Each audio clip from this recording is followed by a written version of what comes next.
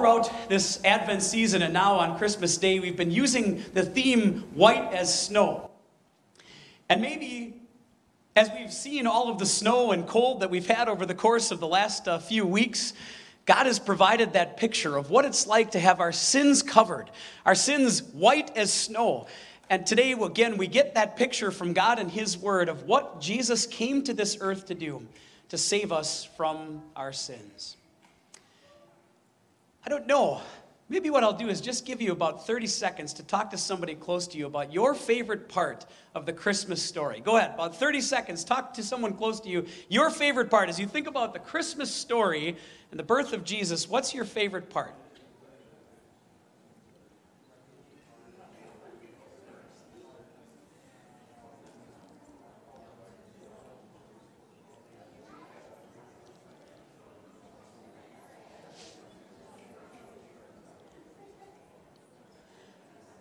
Okay, I'm going to throw some things out, and if this was you, you can raise your hand. It's okay. There's no right or wrong answer to this. How many of you are amazed every year at the humble beginning of Jesus, that's one of your favorite parts, that Jesus was humbly born? The King of the universe came and was born in a stable, okay, laid in a manger. We got a few of those. All right, how about things like the shepherds, that God first announced the birth of Jesus to shepherds through angels? All right, we've got a lot of takers on that one. That's good. Anybody love the verse, Mary treasured up all these things and pondered them in her heart as she thought about the Christmas story and everything that had happened to her? All right, what about the journey? The fact that somehow a 9-month pregnant Mary made the 90-mile journey or so from Nazareth to Bethlehem. All right, there's lots of parts of the Christmas story that kind of amaze us, aren't there? Things that we think, wow, it would have been nice to be there and see all of those things happen. One of the things that really strikes us as we think about the Christmas story is how much of that Christmas story truly defies reason. Isn't it proof, again, that God is so much bigger than anything in this world? That all of the miracles surrounding Christmas are ways to trust, that you and I can trust that everything that God set about to do, He did. There's so many miracles that are connected to the Christmas story. And just before I read Matthew chapter 1, verses 18 to 24, there may be more, but I'd like to focus on 4 miracles that are found in that text, and then a 5th one that we're going to add today as we think about how our sins have been made white as snow. Those miracles are the way that God brought about your salvation and mine. And as we think about the Christmas story, consider again and marvel again at the grace of our God to send His Son Jesus to save us from sin. That's the truth we'll take from Matthew chapter 1 today. Jesus saves. And as we look at the miracles of Christmas, we'll see what it took God to bring that salvation about for you and for me. We're going to go back through Matthew chapter 1, verses 18 to 24, but I'm going to skip around a little bit and focus on different parts of that text. So I'll start in Matthew's summary of what happened at the birth of Jesus in Matthew chapter 1. He writes this in verses 22 and 23. All this took place to fulfill what the Lord had said through the prophet. The virgin will conceive and give birth to a son, and they will call him Emmanuel, which means God with us. Matthew often wrote about the fulfillment of the Old Testament scriptures, and the birth of Jesus was no exception for him. Miracle number 1, as Matthew sees it in this text, is the incarnation of Jesus. That's a fancy word for saying that God took on human flesh. I want to let that sink in just a little bit, because we hear it every Christmas. We know that it happened, but that idea that God would take on human flesh should surprise us every time we hear it. The infinite God, the God with no beginning and no end, the God who rules the nation, was confined in human skin. And yes, at Jesus' birth was laid in a manger. When Jesus came to this earth, there was tangible presence of God on this planet. People could touch him. They could talk with him. They could see him. And that was God made flesh. Or, as Isaiah says and Matthew quotes, Emmanuel. Sure, you know the meaning of that word, Emmanuel. You've heard it through Christmas celebrations your whole life. But don't lose sight of how special it is that God with us is the name that was given to Jesus. In the flesh, God with us. Jesus came to this earth to be a human being so that you and I could be saved. The how boggles our minds. How could the infinite God be contained in something finite? How could God become a human being? We don't know. But maybe equally important to the how is the why. Why would God ever do that? Why would Jesus leave the riches of his throne in heaven to come to earth to save us? If you think about Christmas songs, there's one Christmas song in particular that I remember sort of not really enjoying the lyrics to as a young boy.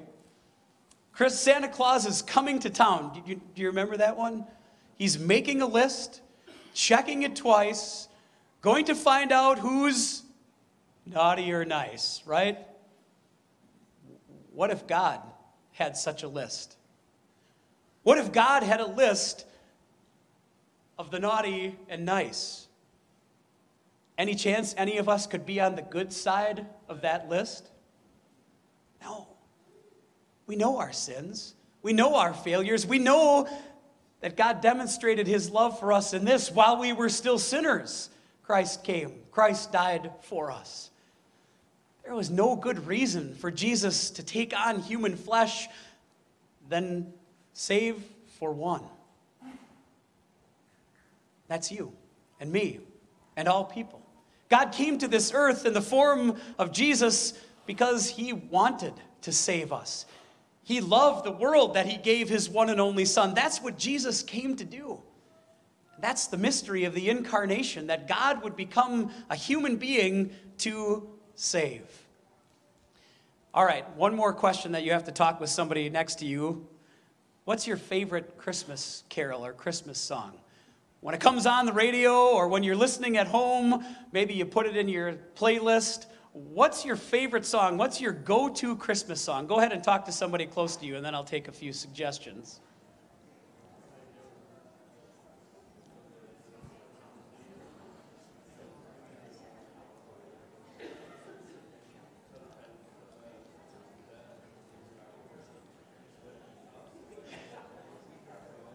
I know it's really unfair to make you choose one, right? You probably have multiple. All right, I'll take a few suggestions. Somebody from over here, give me your favorite Christmas song.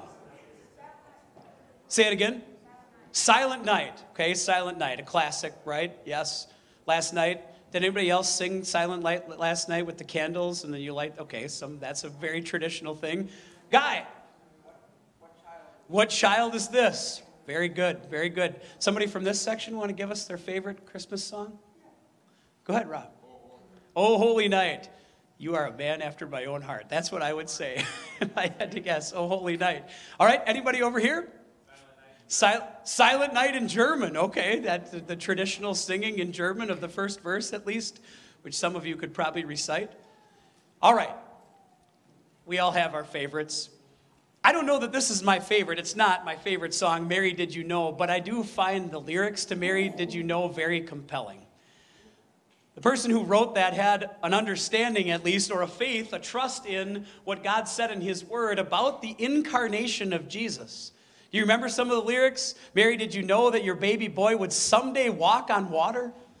Mary, did you know that when you kiss your little baby, you kiss the face of God? Veiled in flesh, the hymn writer wrote, our Godhead see. That's the mystery of the incarnation. And that's what God did to save you and me. All right, let's read verse 18 to pick up miracle number 2. This is how the birth of Jesus, the Messiah, came about. His mother Mary was pledged to be married to Joseph, but before they came together, she was found to be pregnant through the Holy Spirit. Miracle 2 is the virgin birth. We heard it in Isaiah's prophecy in chapter 7, fulfilled, as Matthew said, here in Matthew chapter 1 at the birth of Jesus. But Mary was pregnant, and not in the conventional way. We're simply told that what was conceived in her came from the Holy Spirit. Again, it maybe should leave us scratching our heads. How does that happen? How does God defy what we would call science in order to bring Jesus into the womb of Mary? And then if that wasn't enough, he announced that birth to Mary through the angel Gabriel, who came to her and said, guess what, Mary, you're pregnant, and it's the Holy Spirit's child. We should shake our heads and say, how did God do that? How did God make it possible for Jesus to be born of Mary? We cannot explain it. It's an inexplicable mystery that God would bring a child into this world through Mary. But here's what we do know. God did that so that he could save. He did it so that Jesus could not only live under the law and die for us as a human being, but that his life would count for the sins of all people. That Jesus could make a payment and live perfectly so that you and I could stand before God. Maybe the angel Gabriel's words are enough. With people, this is impossible, but not with God. All things are possible with God. That was only one mystery, I suppose, surrounding and miracle surrounding Mary. Let's take another one, Matthew chapter 1, verse 19. Because Joseph, her husband, was faithful to the law and did not want to expose her to public disgrace, he had in mind to divorce her quietly.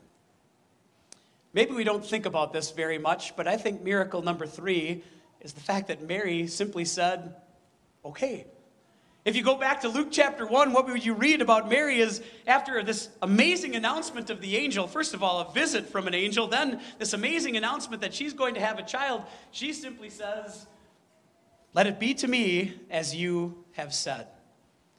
She embraces what the angel tells her.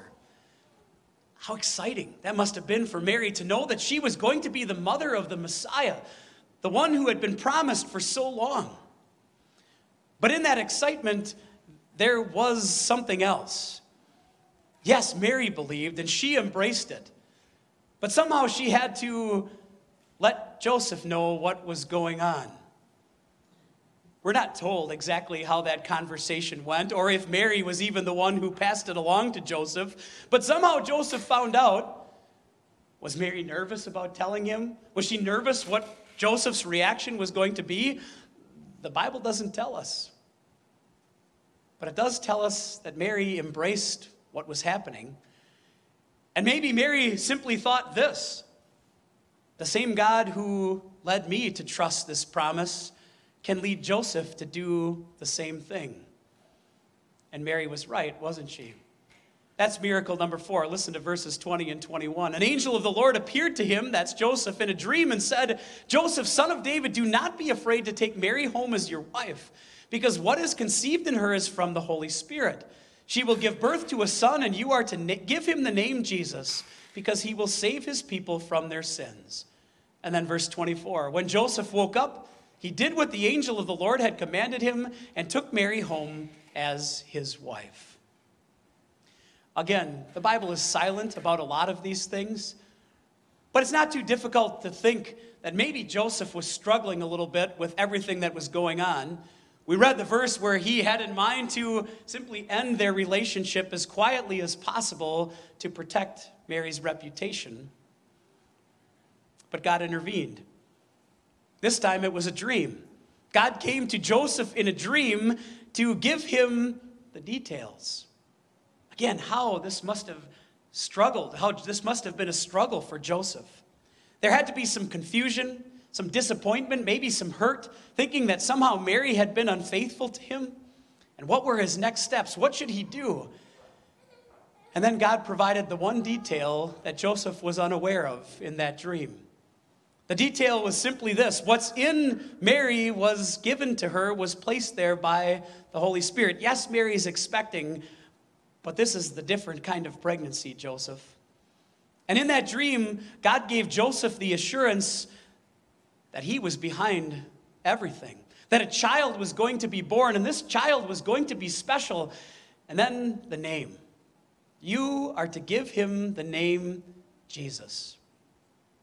In the Old Testament, the name Jesus would have come out like this: Joshua. And the word Joshua or Jesus mean the same thing, one in Hebrew and one in Greek. It simply means God saves. Jehovah saves. That's what Jesus came to this earth to do. Jesus came to this earth to pay for sins, to make sure that we could live with God forever, because what stood between us and God was wiped away. There must have still been questions in Joseph's mind. How is all of this going to work? What is it going to be like to be the stepfather of the Messiah? Who knows? Who knows what Joseph thought?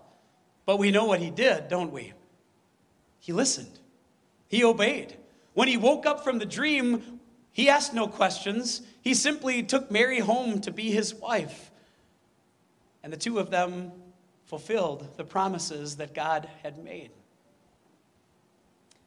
One last miracle that isn't found in the verses that are before us today, but it's certainly implied, isn't it? And it's implied as well because you're all sitting here this morning on Christmas morning.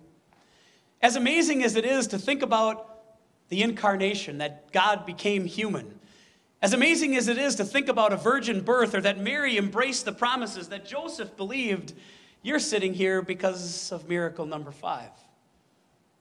You believe. You believe that Jesus came into this world to be your Savior. You believe that God sent Jesus for a very special reason for you. And our faith is no less incredible than the faith of Mary or Joseph or anyone else. See, it's proof, isn't it, that faith isn't something that we could come up with? That when God tells us something in His Word, He also gives us the ability to believe it. There's never a chance that we could have come to this understanding of all of these miracles of Jesus and what it means to us without the power of our God. And yes, the same power that could bring about God becoming flesh or a virgin birth, that's the same power that's at work in your heart and mine. It's the same power that has led us to embrace the fact that Jesus is our Savior. And it brings us peace. The peace that God wants us to have, not only this Christmas season, but always. The peace of knowing that we have hearts that are right with God because Jesus has erased our sin, has made us white as snow, has saved just as God sent Him to do. That's what you're here today to celebrate. You're saved.